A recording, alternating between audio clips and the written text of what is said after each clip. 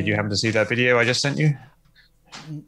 Was it the one on the triangles? It was just a quick one where I traced it across the entire sky. But No, like I no just worries. I just watched the video. We're live, by the way. I just watched the video Yeah, that you posted just a couple of days ago, sort of showing the right. bokeh, the Uh-huh. fine Japanese bokeh of lights in the sky, and I mean, like that's just it's beautiful. I mean, just to see Thank you. that explanation, and especially how the stars Yeah, line up nicely, Jupiter and the stars in the constellation. It was man, it was just perfect. Just like, yep, done. Like it's absolutely, it's interesting. I love bokeh.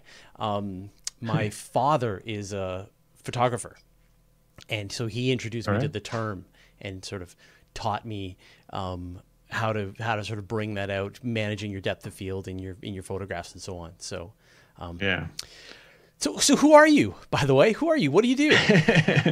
Who is this mystery Yeah, man? yeah. Who am I talking to? I'm retired. I am a former video game programmer. Oh wow, I was one of the founders of the company Neversoft, who sure. developed Tony Hawk's Pro Skater, and so I was able to kind of retire fairly young from that, and then did a bit of freelance consulting and stuff for a few years after that. But also just like did stuff I was interested in, which was debunking conspiracy theories and How did eventually analyzing UFO videos. well, how did that become the thing that you really like to do? Because my audience is probably pretty aware that I have Mhm. zero interest in it, and like I do it because I kind of get dragged kicking and screaming, and I'll bring Oh on yeah, a guest, I'll bring in an yeah. expert, but I just like at the end of the day, and we talked about this in Clubhouse a couple of days ago, right? That every story just leads to somebody saw something, and as a journalist, for me, that's like that's such a pointless story. So Well, for me, what I like to focus on are the stories where it isn't just somebody saw something; it's an yeah, actual photo or a video.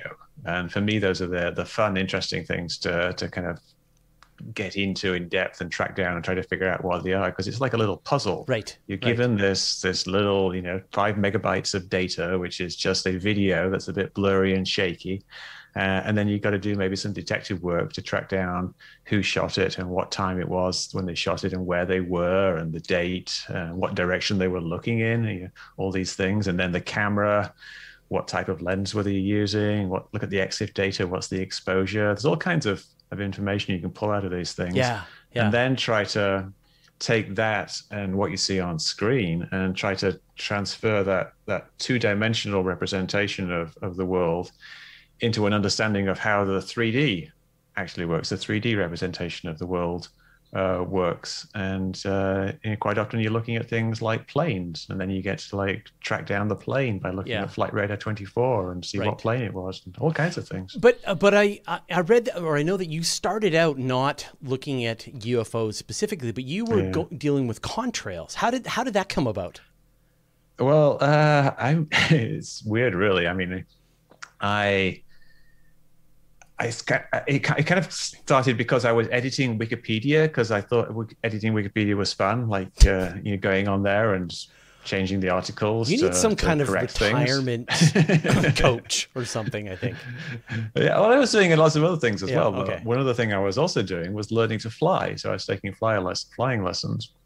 Uh, but so I would look up things on Wikipedia and then I would correct them. And then I came across this chemtrails conspiracy theory, and I thought that was something that I could research chemtrails and then correct the Wikipedia entry. But it turns out just editing Wikipedia entries like that isn't that much fun. And I wanted to write more expansive things and do investigations into specific cases and things like that. So I started a blog, Contrail Science, where I'd look into all these specific claims people were making about the chemtrails conspiracy theory. And then it was really all about getting into the science of contrails and how they form and the paths that planes take and the altitude and stuff. And so what came with that was people would post videos of planes and they would say, this is a secret government spraying plane. And then I would take that video and I would track down exactly which plane it was. And it turned out to be, Air Alaska Flight Right. 23 from Seattle to Los Angeles or whatever it is, and not a secret government military spraying plane. And so I got kind of good at identifying planes in the air. And then, of course, with chemtrails, you get people who are interested in other things, and people are interested in UFOs and sometimes yeah, things like alien visitors and whatnot. And they would send me things like, hey, here's a flying saucer flying along past this contrail or this chemtrail that they call it. And so then I would look into that. And so now I'm starting to look at UFO videos, and then people just start sending me UFO videos. So what is the toolkit then? So when somebody presents you with footage of a UFO, what do you do to try to analyze and figure out, to the best of your ability, what is really there? Well, the very first thing to do is try to ensure you're getting the best quality version of the video. Because a lot of the times people will post things on social media and it goes through the YouTube or the Twitter compression algorithm. It comes out, it's like terrible. You can't really see anything. So you want to try to dig down and try to find the original version. And you also want to find out who took it. And if possible, contact them and try to get them to send you the in-camera original. But if you can do that, sometimes you can't. But then what you really want to do after that is figure out where is the camera and what is it looking at. Because a lot of the time, what you're looking at is something that makes sense in the context of where the camera actually is. A lot of the time it can be a plane. And if you know where the camera was and when the video was taken, you can go into these flight tracking sites like Flight Radar 24 or planefinder.net, and you can just rewind time back to that spot and you will see planes in that direction. And sometimes you can take those, the tracks of those planes, and you get a 3D track, a KLM track that you can import into Google Earth. And then you can take the virtual camera in Google Earth and put it where the camera was when you saw this UFO, and then the track of the plane will appear and you can see it come in, and you can overlay the video with the thing in Google Earth, and you can prove with beyond a reasonable doubt that it was that particular plane.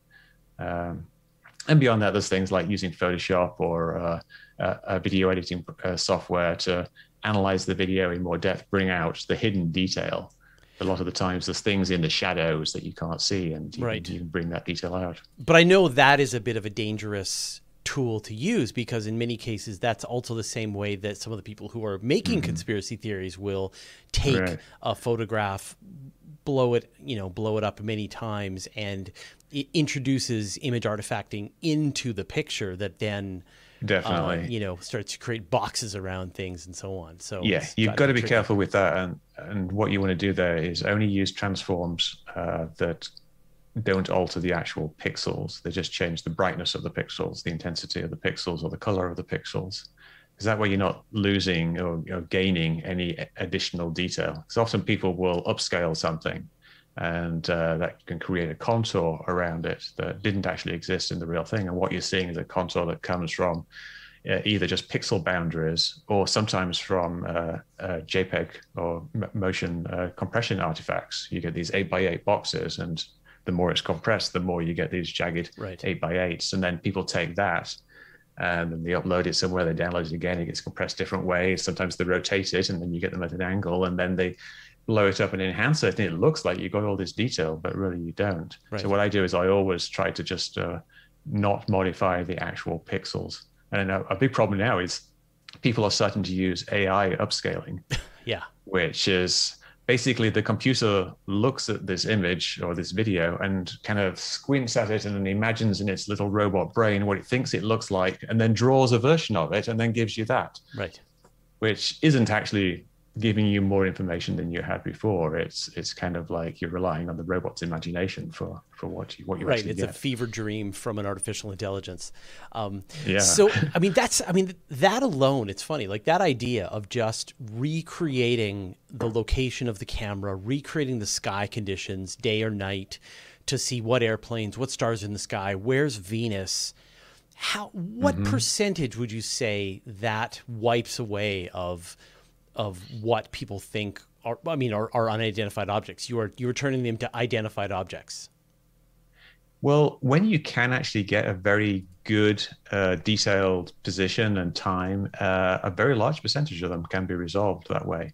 Now, of course, a lot of them a lot of UFOs are not actually planes. They're things like balloons or even birds or just something that's so far away you can't see it. It's too far away, so you can't tell what it is. But if it is a plane, then and when you have this location information, then you're almost guaranteed to be able to find it. There's been numerous cases where I've done that. There was a very famous one a few years ago in 2017, the Chilean Navy UFO case, where the Chilean Navy had taken video of what looked like this little blob in the distance, and then this blob, it was infrared, so it was hot. You could see it looked like it was spewing out hot liquid from the back.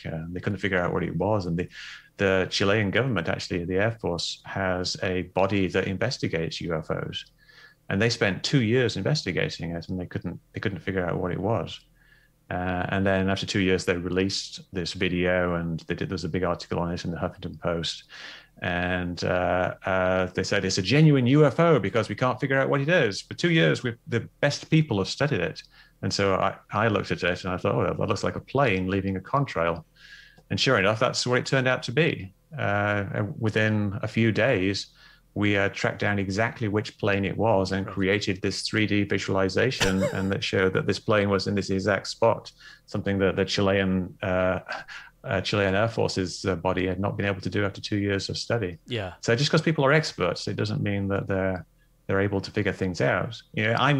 I'm an expert at a rather niche thing, which is like looking at planes with contrails and figuring out where they are in space. Right. And they perhaps didn't have that particular expert on that body. So what do you do then when you load up Stellarium to check to see the star positions and the positions of the planets. You load up your flight tracker to show you the positions of the airplanes and at the right time and the location of the camera. But there's a lot of fairly famous examples that you've gone into. Let's talk about the one, actually the most recent one is this one with these strange pyramids flying in the sky. Right. So how did that one come about? Well, that's when I just saw it at the same time everybody else did. And I think the filmmaker Jeremy Corbell posted a tweet with a link to the video. And so I looked at the video and I said, my first impression is that this is a plane because it's flashing like a plane and it's just out of focus. And actually, I said that literally within 10 minutes of him posting the original video. But when you just say that, I don't really have the evidence to demonstrate that. And so I kind of set out trying to show how it could be that. And there was actually a huge amount of information I was able to work with the way it came out. But the first thing I did was try to figure out, could a night vision monocular actually make little triangles? And so I was doing things like took my camera and I modified it by adding a triangular lens cap. Let me see, get that to focus. But yeah, it's just a regular lens cap with a bit of tape on it, and so there's a triangular hole in it.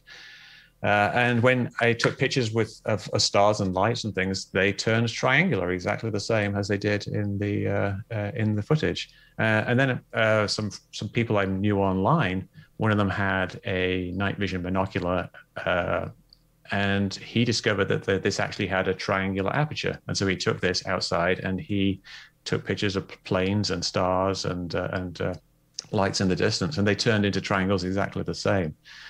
Then another thing you can do is if you have a lens cap in the front of your night vision binocular, some people actually cut these little holes in. Like this is a lens cap for PVS 14, which is a military standard night vision.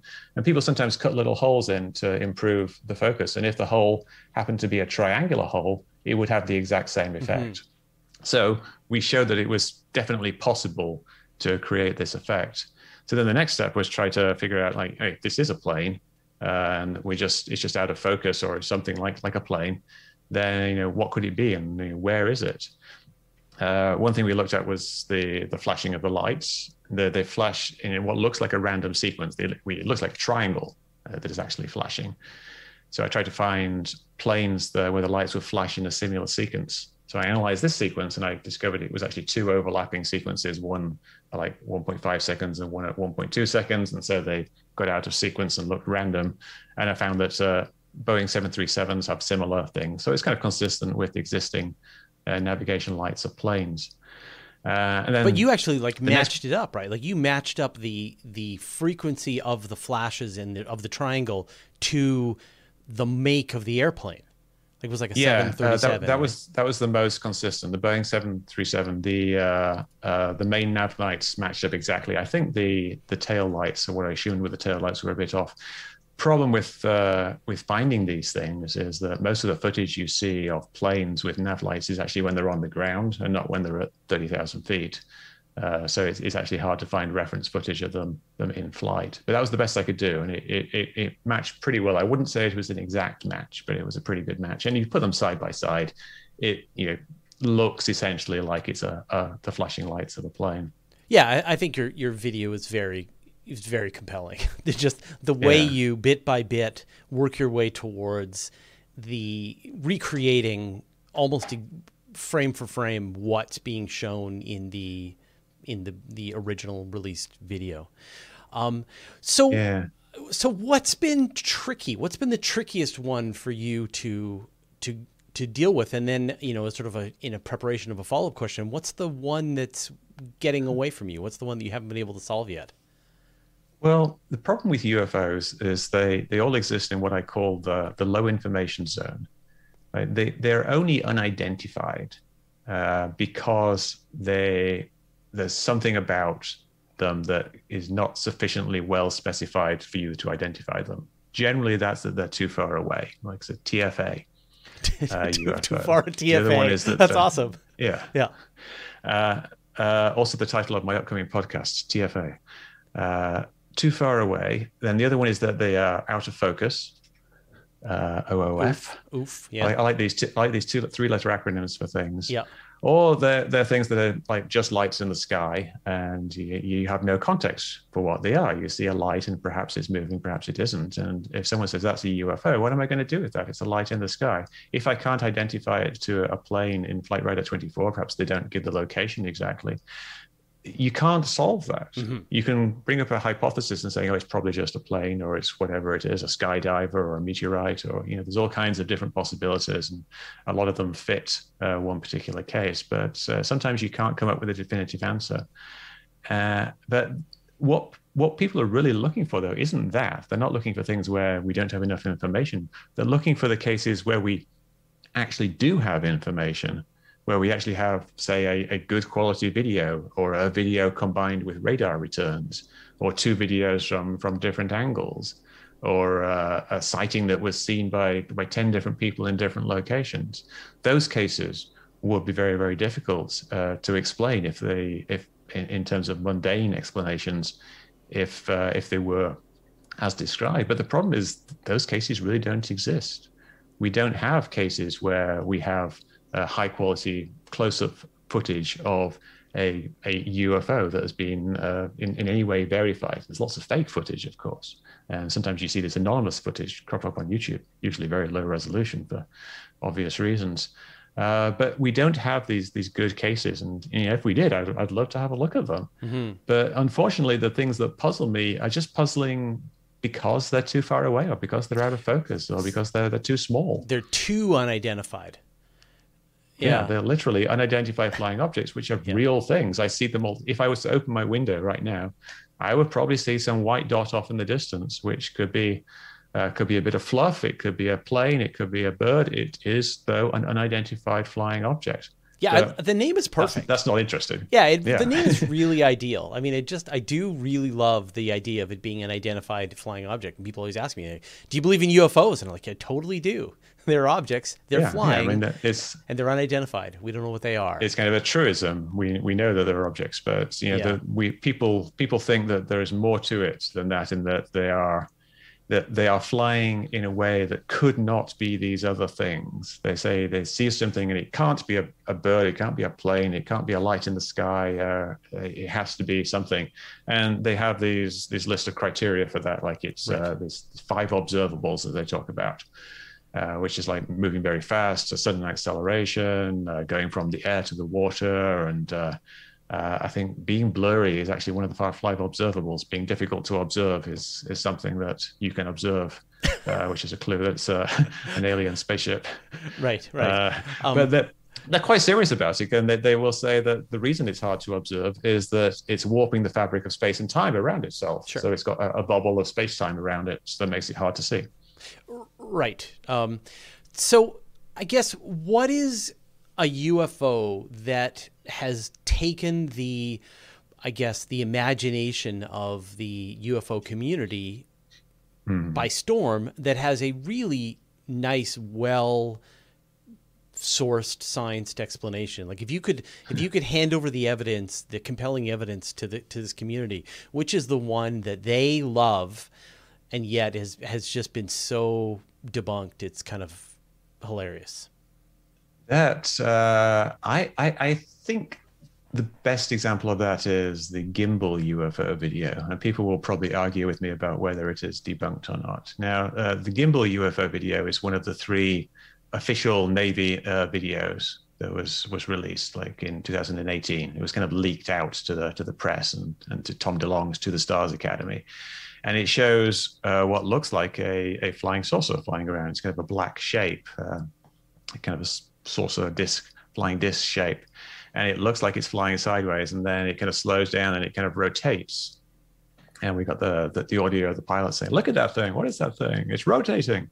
So they're seeing it as well, but I think they're actually seeing it on the screen rather than by the naked eye. But people have taken this as being evidence of being some kind of anti-gravity craft, because aerodynamically, there's no way a plane can be flying along and then turn 90 degrees and then just kind of hover on its edge. It doesn't work. It would fall out of the sky unless there's some very unusual lift mechanism going on, which there doesn't appear to be anything going on. And you can't see any shape to the thing. It looks like it's a saucer.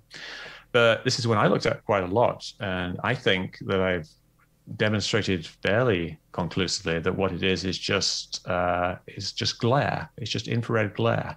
Now, glare is the kind of spillover light around another light. Like I'm holding a flashlight in my hand that's, it's like about an inch across. If I turn the flashlight on, it creates a glare, which is about 2 inches across. So you can't actually see the flashlight. And if I make the flashlight brighter, now you've got a glare which is several inches across.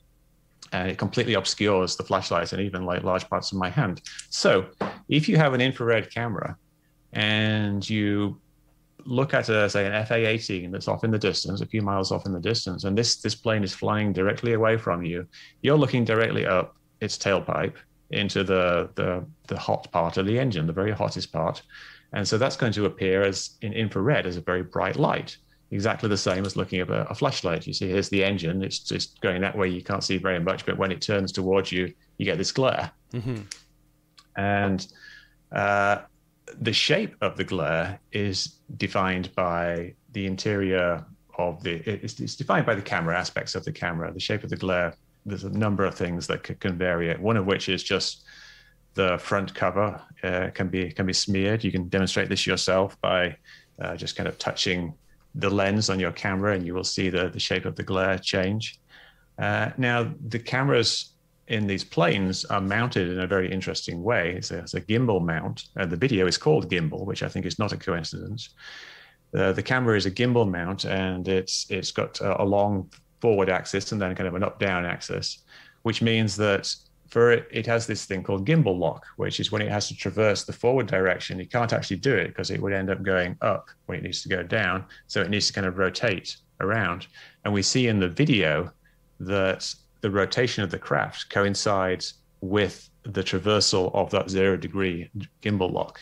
Right. And we also see that when the object appears to rotate, there's this kind of frame of light splotches in the entire sky that rotates. So we have to do something similar to that. If it's part of the camera. When we're doing astronomy, we have to do a flip. We have to do a meridian flip with our telescope. When the objects that you're trying to view are just outside of the telescope's current orientation, you pretty much have to go all the way around the horn to get it. Even if you have to go just a couple of degrees over, the whole thing has to then, because it's the way the mount of the telescope is being held. And so I can sort of imagine a similar situation, that your gimbal is sort of reaching a certain point and that it's having to shift over to get another perspective of this object.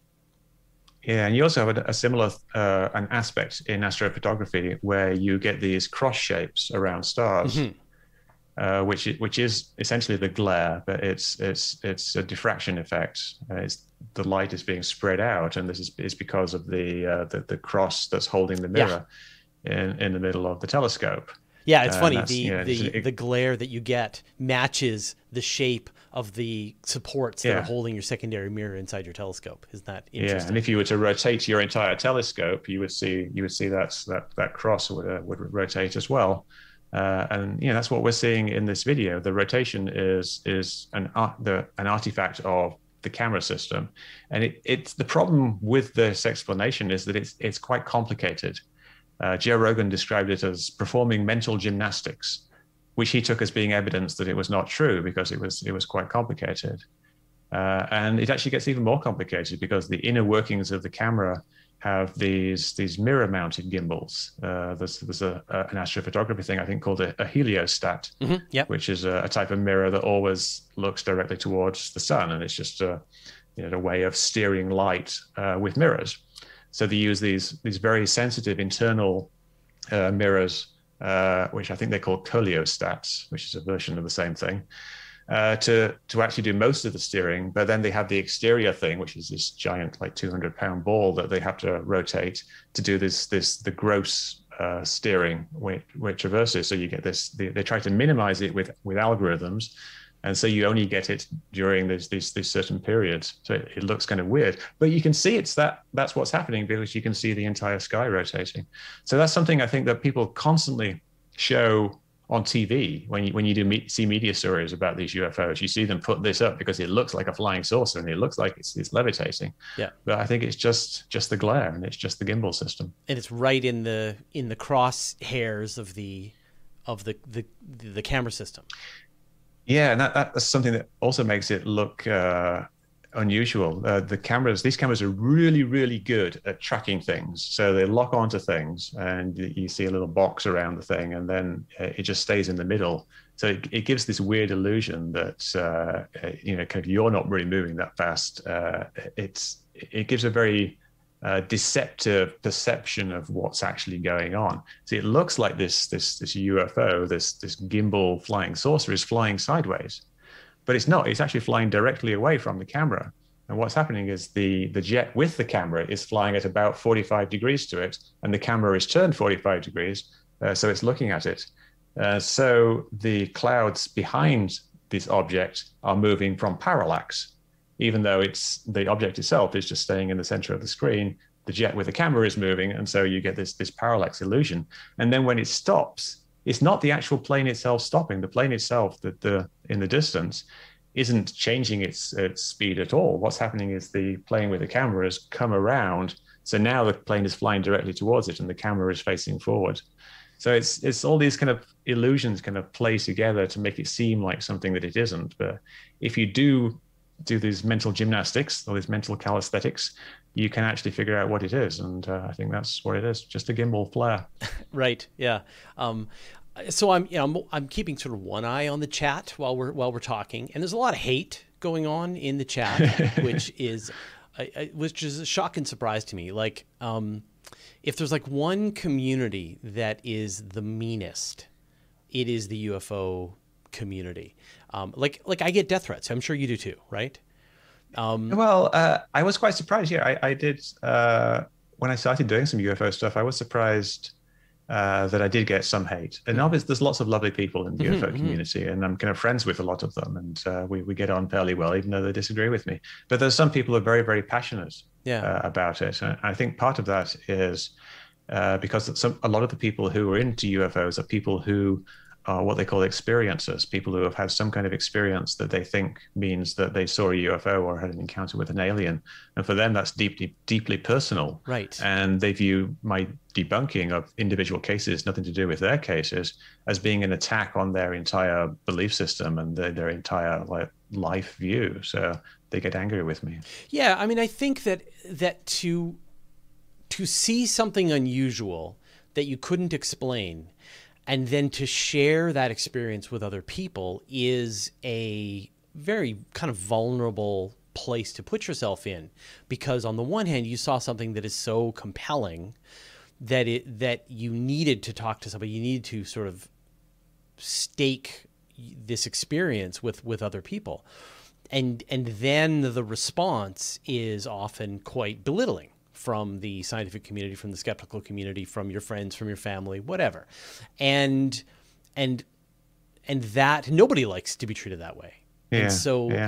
I think that puts you into a place that you're already on the defensive and already kind of prepared to go to battle. You sort of put your armor on, and now you're ready to fight anybody who disagrees with the perspective that you're, the experience, the personal experience you had. And I think of all truth claims, the hardest ones to debunk are personal experience, but they're also the least useful from a scientific perspective.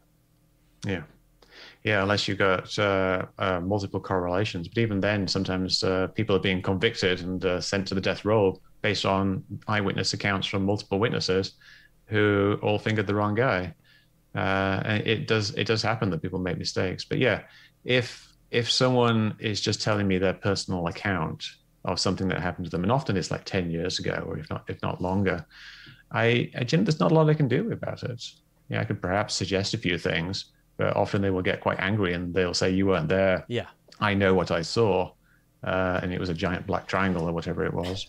But I do think that the words that we use as debunkers, as skeptics, is really important. And, the people on my channel, I see a bunch of names in the chat who are very kind and, and have been watching many of these episodes, are even enduring an episode where I'm talking to someone whose very job is to debunk their personal experience. And for me, it's like, the path that I take is that I'm unconvinced, that I find the evidence so far uncompelling and unconvincing. Yeah. And then on the other hand, all I do is talk about the search for aliens. Like, I clearly really want there to be an answer, but I want the answer to be right. Yeah, no, me too. I would love it if we discovered some evidence of aliens. And I think probably like you, we will probably find it further away from Earth rather than close to Earth. But yeah, you got to talk politely to people, I think, when you're doing this, if you want you have a good experience with people. And that's something I've been trying to do with the UFO community is just engage them. Like I'm not trying to prove that aliens don't exist. That's not what I'm doing here. What I'm doing with each individual case is try to figure what this individual case shows.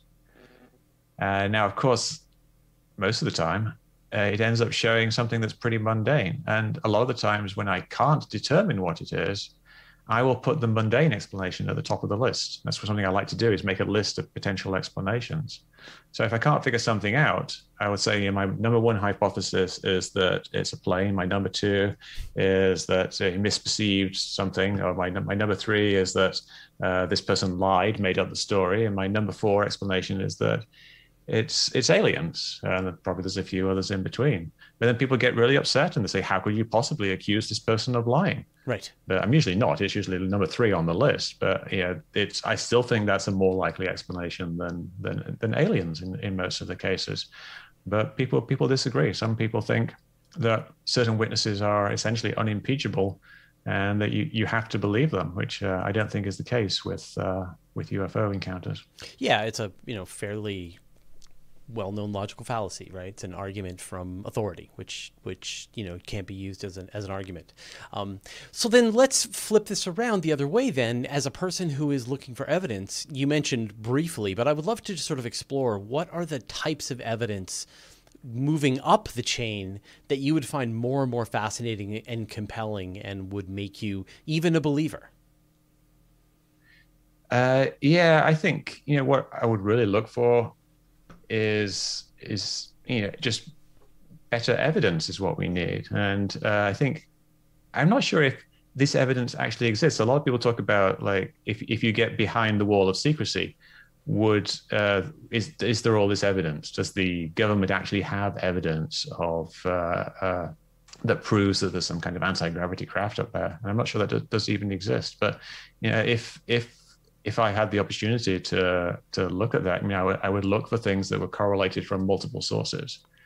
I get is good examples of that, right? There was like the SpaceX launches that happen above Los Angeles that create this giant bizarre Yeah. plume that's seen by literally millions of people. And you see, there was the Goodyear blimp that was floating above a stadium, and you saw multiple videos of this thing. But I guess what I'm saying is like, not like I'd like to see better pictures of these things, because then I think they would turn into airplanes, blimps, balloons, Venus, etc.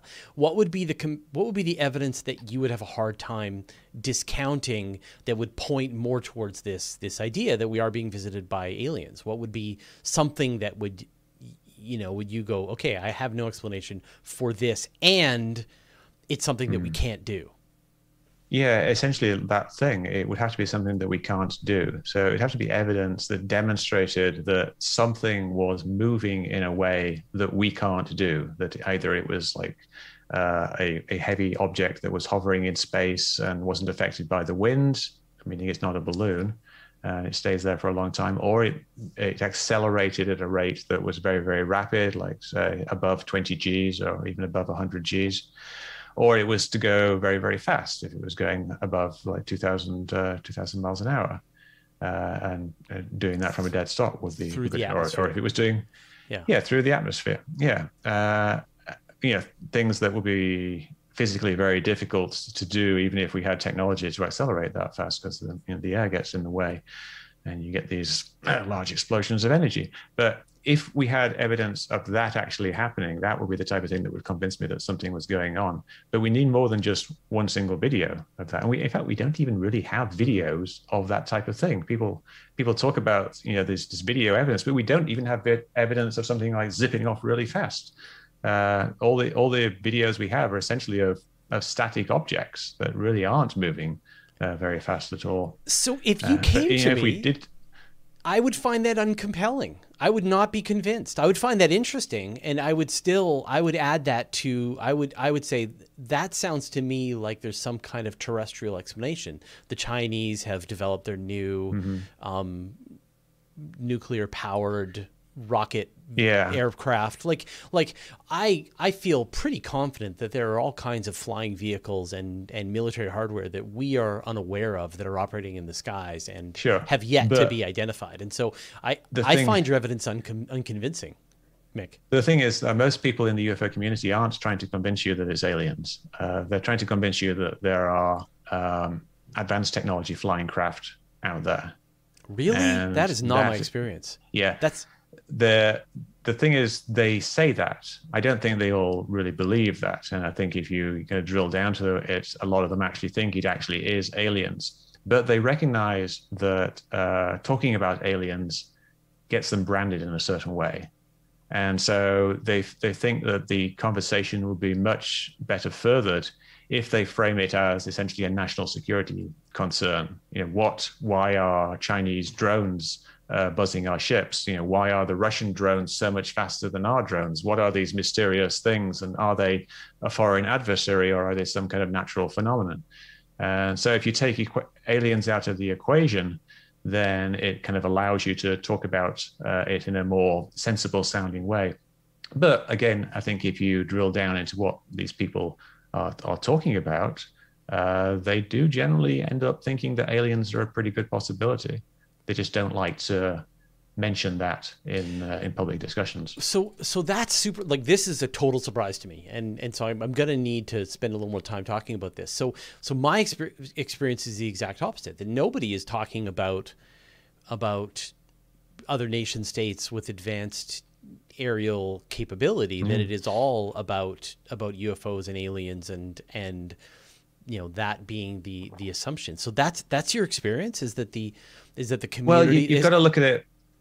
Yeah, the community is broad and diverse, but you've got to look at who are the leaders in the community right now, and there are people who are the leaders. Like, I guess George Knapp is someone who is a journalist, and a lot of it revolves around him. But there's also people like Chris Mellon, who used to be in the government and then went to work for Tom DeLonge, and Luis Elizondo, who also used to work in the government and used to work on a unidentified aerial phenomenon program. They will frame it as essentially being a national security concern. And a lot of the other people who write about it, people who write articles about the issue, are going to be writing it as if these are drones, or there's some kind of a Russian craft of some sort, like national security. But the rank and file people that you see on, say, UFO Twitter, a lot of those are, hardcore alien believers, but a lot of them are also people who think that there might just be some kind of advanced anti-gravity flying craft out there. And a lot of those think that maybe that's aliens, maybe it's alien technology, but we don't know, and we shouldn't talk about it. So what you're seeing still is all these people who believe in aliens talking, and perhaps you see more of that. The people I talk to will often call me out if I say, like, I don't think aliens are very likely. They'll all be like, "Oh, who mentioned aliens? No one mentioned aliens. You mentioned aliens. You're just trying to smear me." Yeah. Okay. Yeah. So that's kind of what's going on in the big discussions about UFOs right now is kind of an attempt to move it forward by focusing more on the national security aspects than on the let's find aliens aspect. Right. So then, if it was aliens, what would be the evidence that you would find that would be convincing that it was aliens?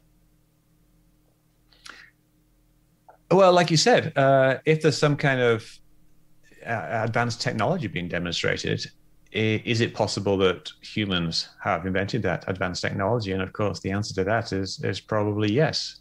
So for it to be evidence of aliens, we'd have to have things like seeing evidence of off-worldness, which would mean like a spaceship flying towards Earth, or like yes. that big asteroid that came through a while ago. Yep. That seemed a bit suspicious to some people. And if that actually was a bit more suspicious, like it came through the solar system and it was broadcasting prime numbers, then that would be actual real evidence of some kind of extraterrestrial life. Right. So if we watched, if astronomers were tracking an upcoming asteroid that was going to be coming within, the Earth-Moon distance, and then suddenly it changes course and enters the atmosphere. Yeah.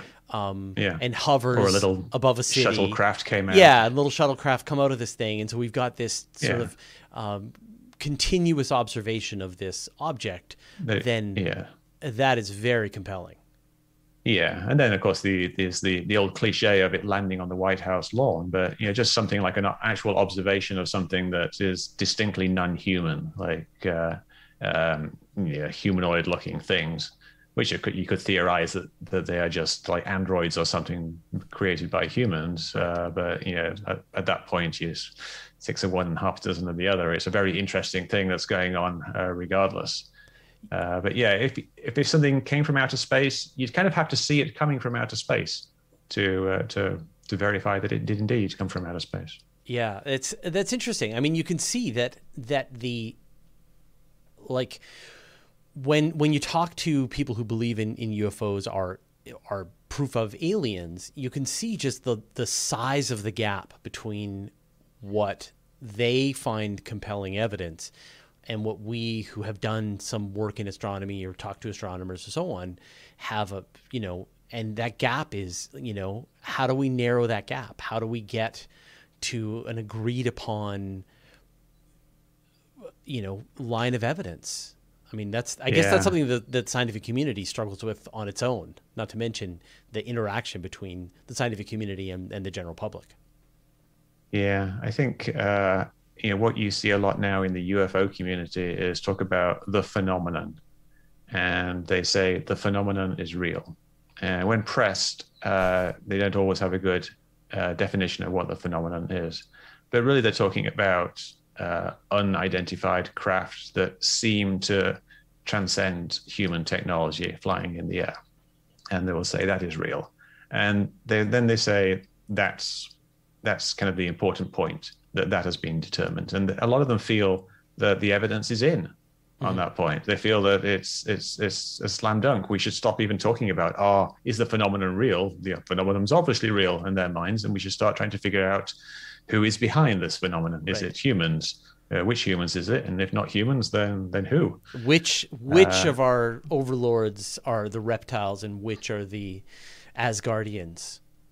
Yeah. Yeah, see, that's the type of talk they don't like. You see, you're making fun of Oh, I them, guess so. and Yeah. Well, I mean, but like, I mean, definitely there are people who feel that there is this, it gets into conspiracy theory that all of these pieces meet together, that you've got the yeah, regular visitation by aliens, you've got a cover up by the government, you've got infiltration of our society by alien species, and it is all part of this vast conspiracy that then connects all these other pieces together. I mean, yeah, they do seem yeah. quite Sometimes connected as well.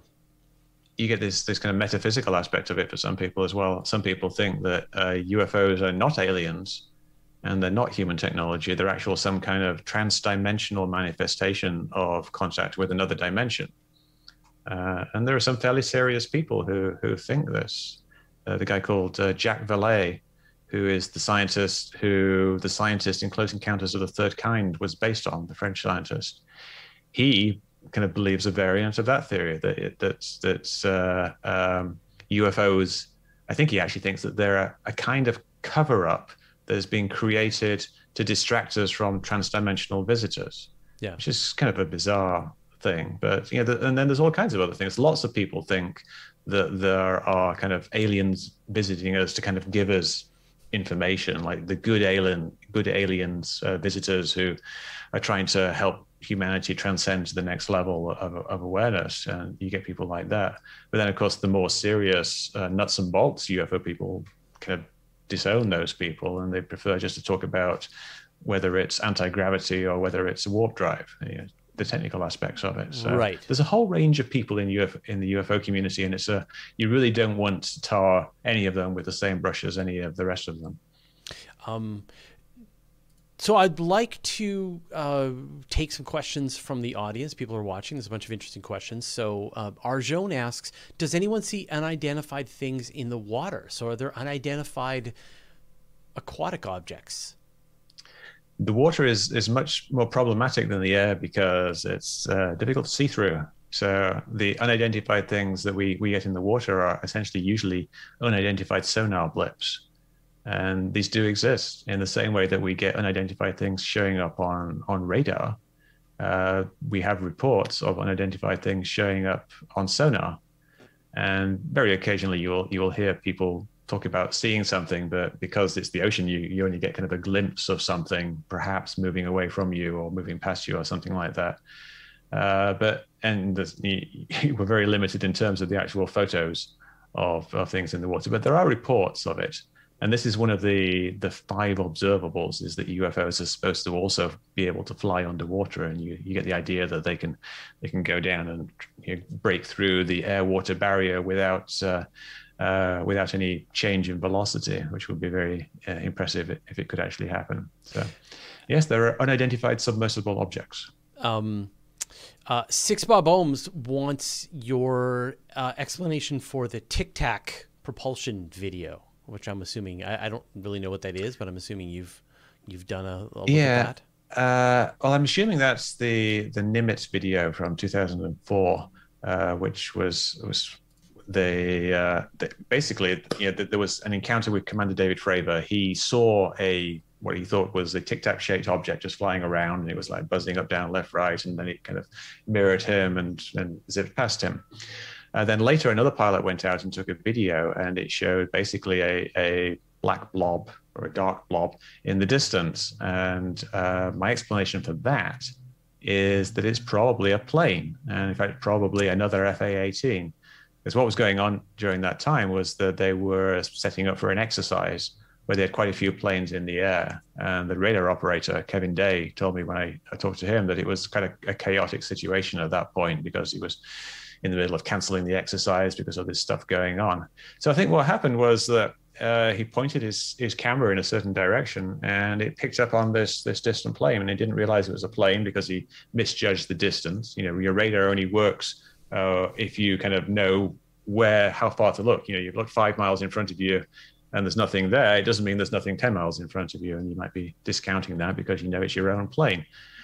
Then you see the plane and it kind of looks like it moves around on the screen. But if you go kind of frame by frame and look at what's going on, you see that every single one of these motions of the plane and the slight losses in lock comes from changes in the camera, either changes in the zoom level or changes in the type of camera from infrared to visible light, or there's even a gimbal correction where the whole scene rotates, or just changes from like wide to narrow field of view and then back again too quickly. And it just makes the camera lose lock for a while because it's an optical lock. It's not an actual radar lock. And at the end, it just kind of drifts off to the side because it's lost lock completely. So that's what I think that is.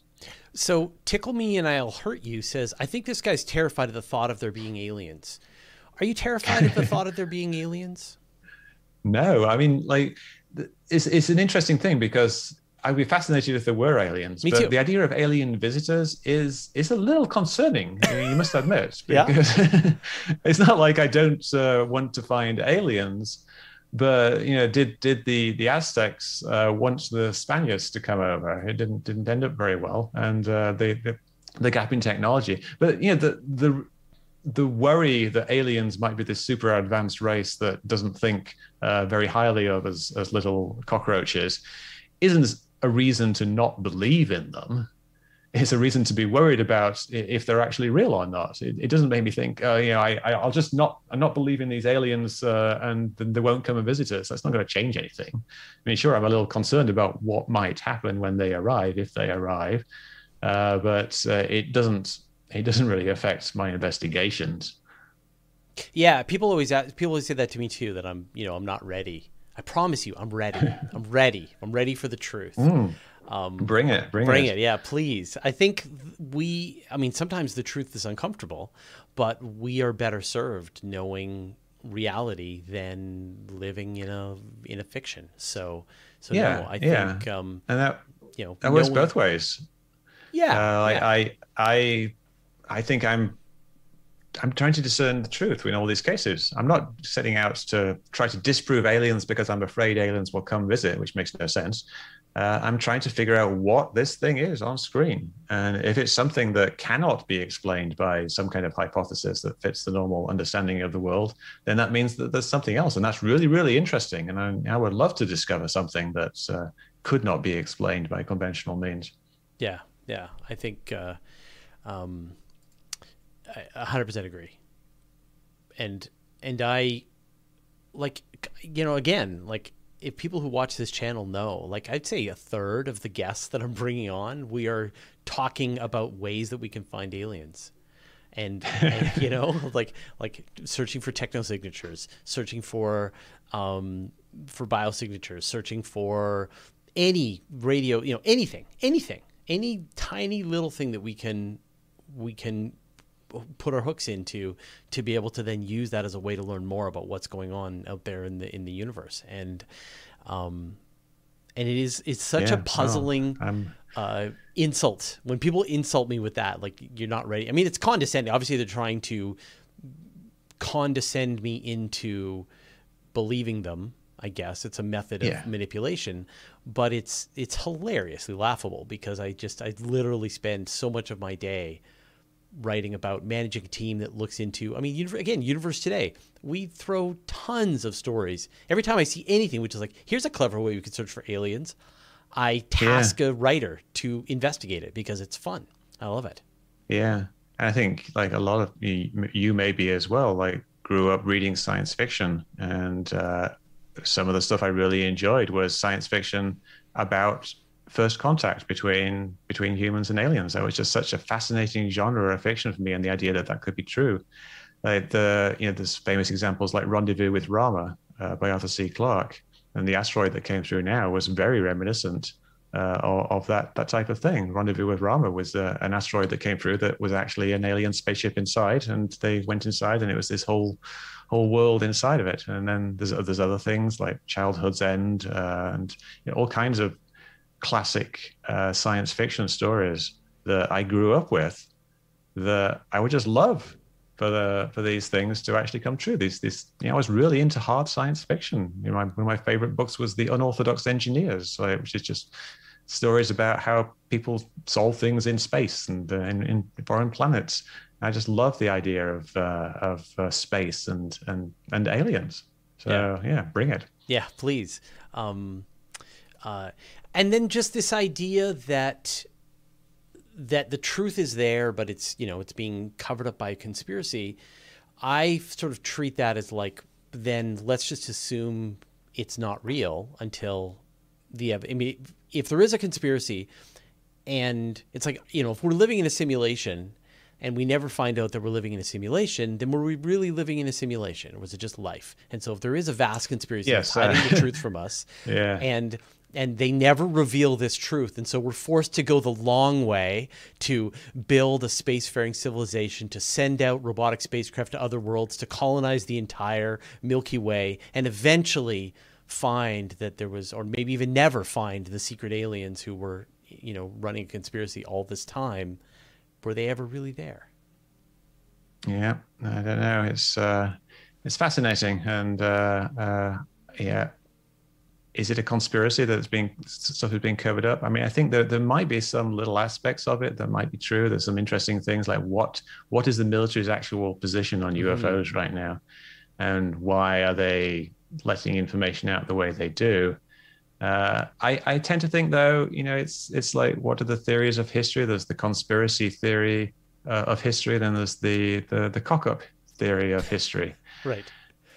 Where things just simply emerge from the actions of multiple people with varying different ideas about what they want to do in the world. And I don't really see any grand plan going on here with this military's involvement with UFOs. If anything, it's more just the PR department just trying to keep a handle on things, because they're just getting so many requests for information. Yeah. And they know that most things are just classified by default, not because they're aliens, but just because they're classified by default, so they can't talk about them. Yeah. But then you get these media storms, and if there's any conspiracy, it's just to try to avoid these media storms. And I think it's the same thing. Like, Elon Musk would be grateful if somebody could show up with the anti-gravity technology. It would save him a lot of exploding starships. But until somebody does, he's going to have to keep blowing up starships in Boca Chica to try and figure out this space flight thing the hard way. And so, like, the aliens could save us a lot of time if they would just deliver their technology so that we could get on with it and join the Galactic Federation. I think that conspiracy theory that Elon Musk is covering up anti-gravity technology or doesn't want it somehow is a bit ridiculous, because he's got plenty of money, and he's losing money on his space stuff, because he's actually making his money from Tesla. So what he actually wants to do, it seems, is actually colonize the solar system, and that's his ambition. Yeah, and it would be vastly easier if we actually had this technology. So the idea that he would try to avoid it is just nonsensical. Well, Mick, it was an absolute pleasure to talk with you today. If people want to follow your work, where should they go? I'm on Twitter at Mick West, or you can go to metabunk.org. And you have a great YouTube channel. I'll put links to the YouTube channel Mick as well. Yeah, and you've got Mick West everywhere, so just type it in wherever you are, I will pop up. Terrific. Well, again, thank you so much for taking the time to chat with me today, and I hope that I maybe have helped generate a bunch of new sleuths who will now take some of these tools and start investigating some of these interesting photographs and videos for themselves and see what they can find out. Yeah, it's fun. It's fun. It does sound fun. Learn a lot whilst you do it. All right. Thanks, Mick. Thank you.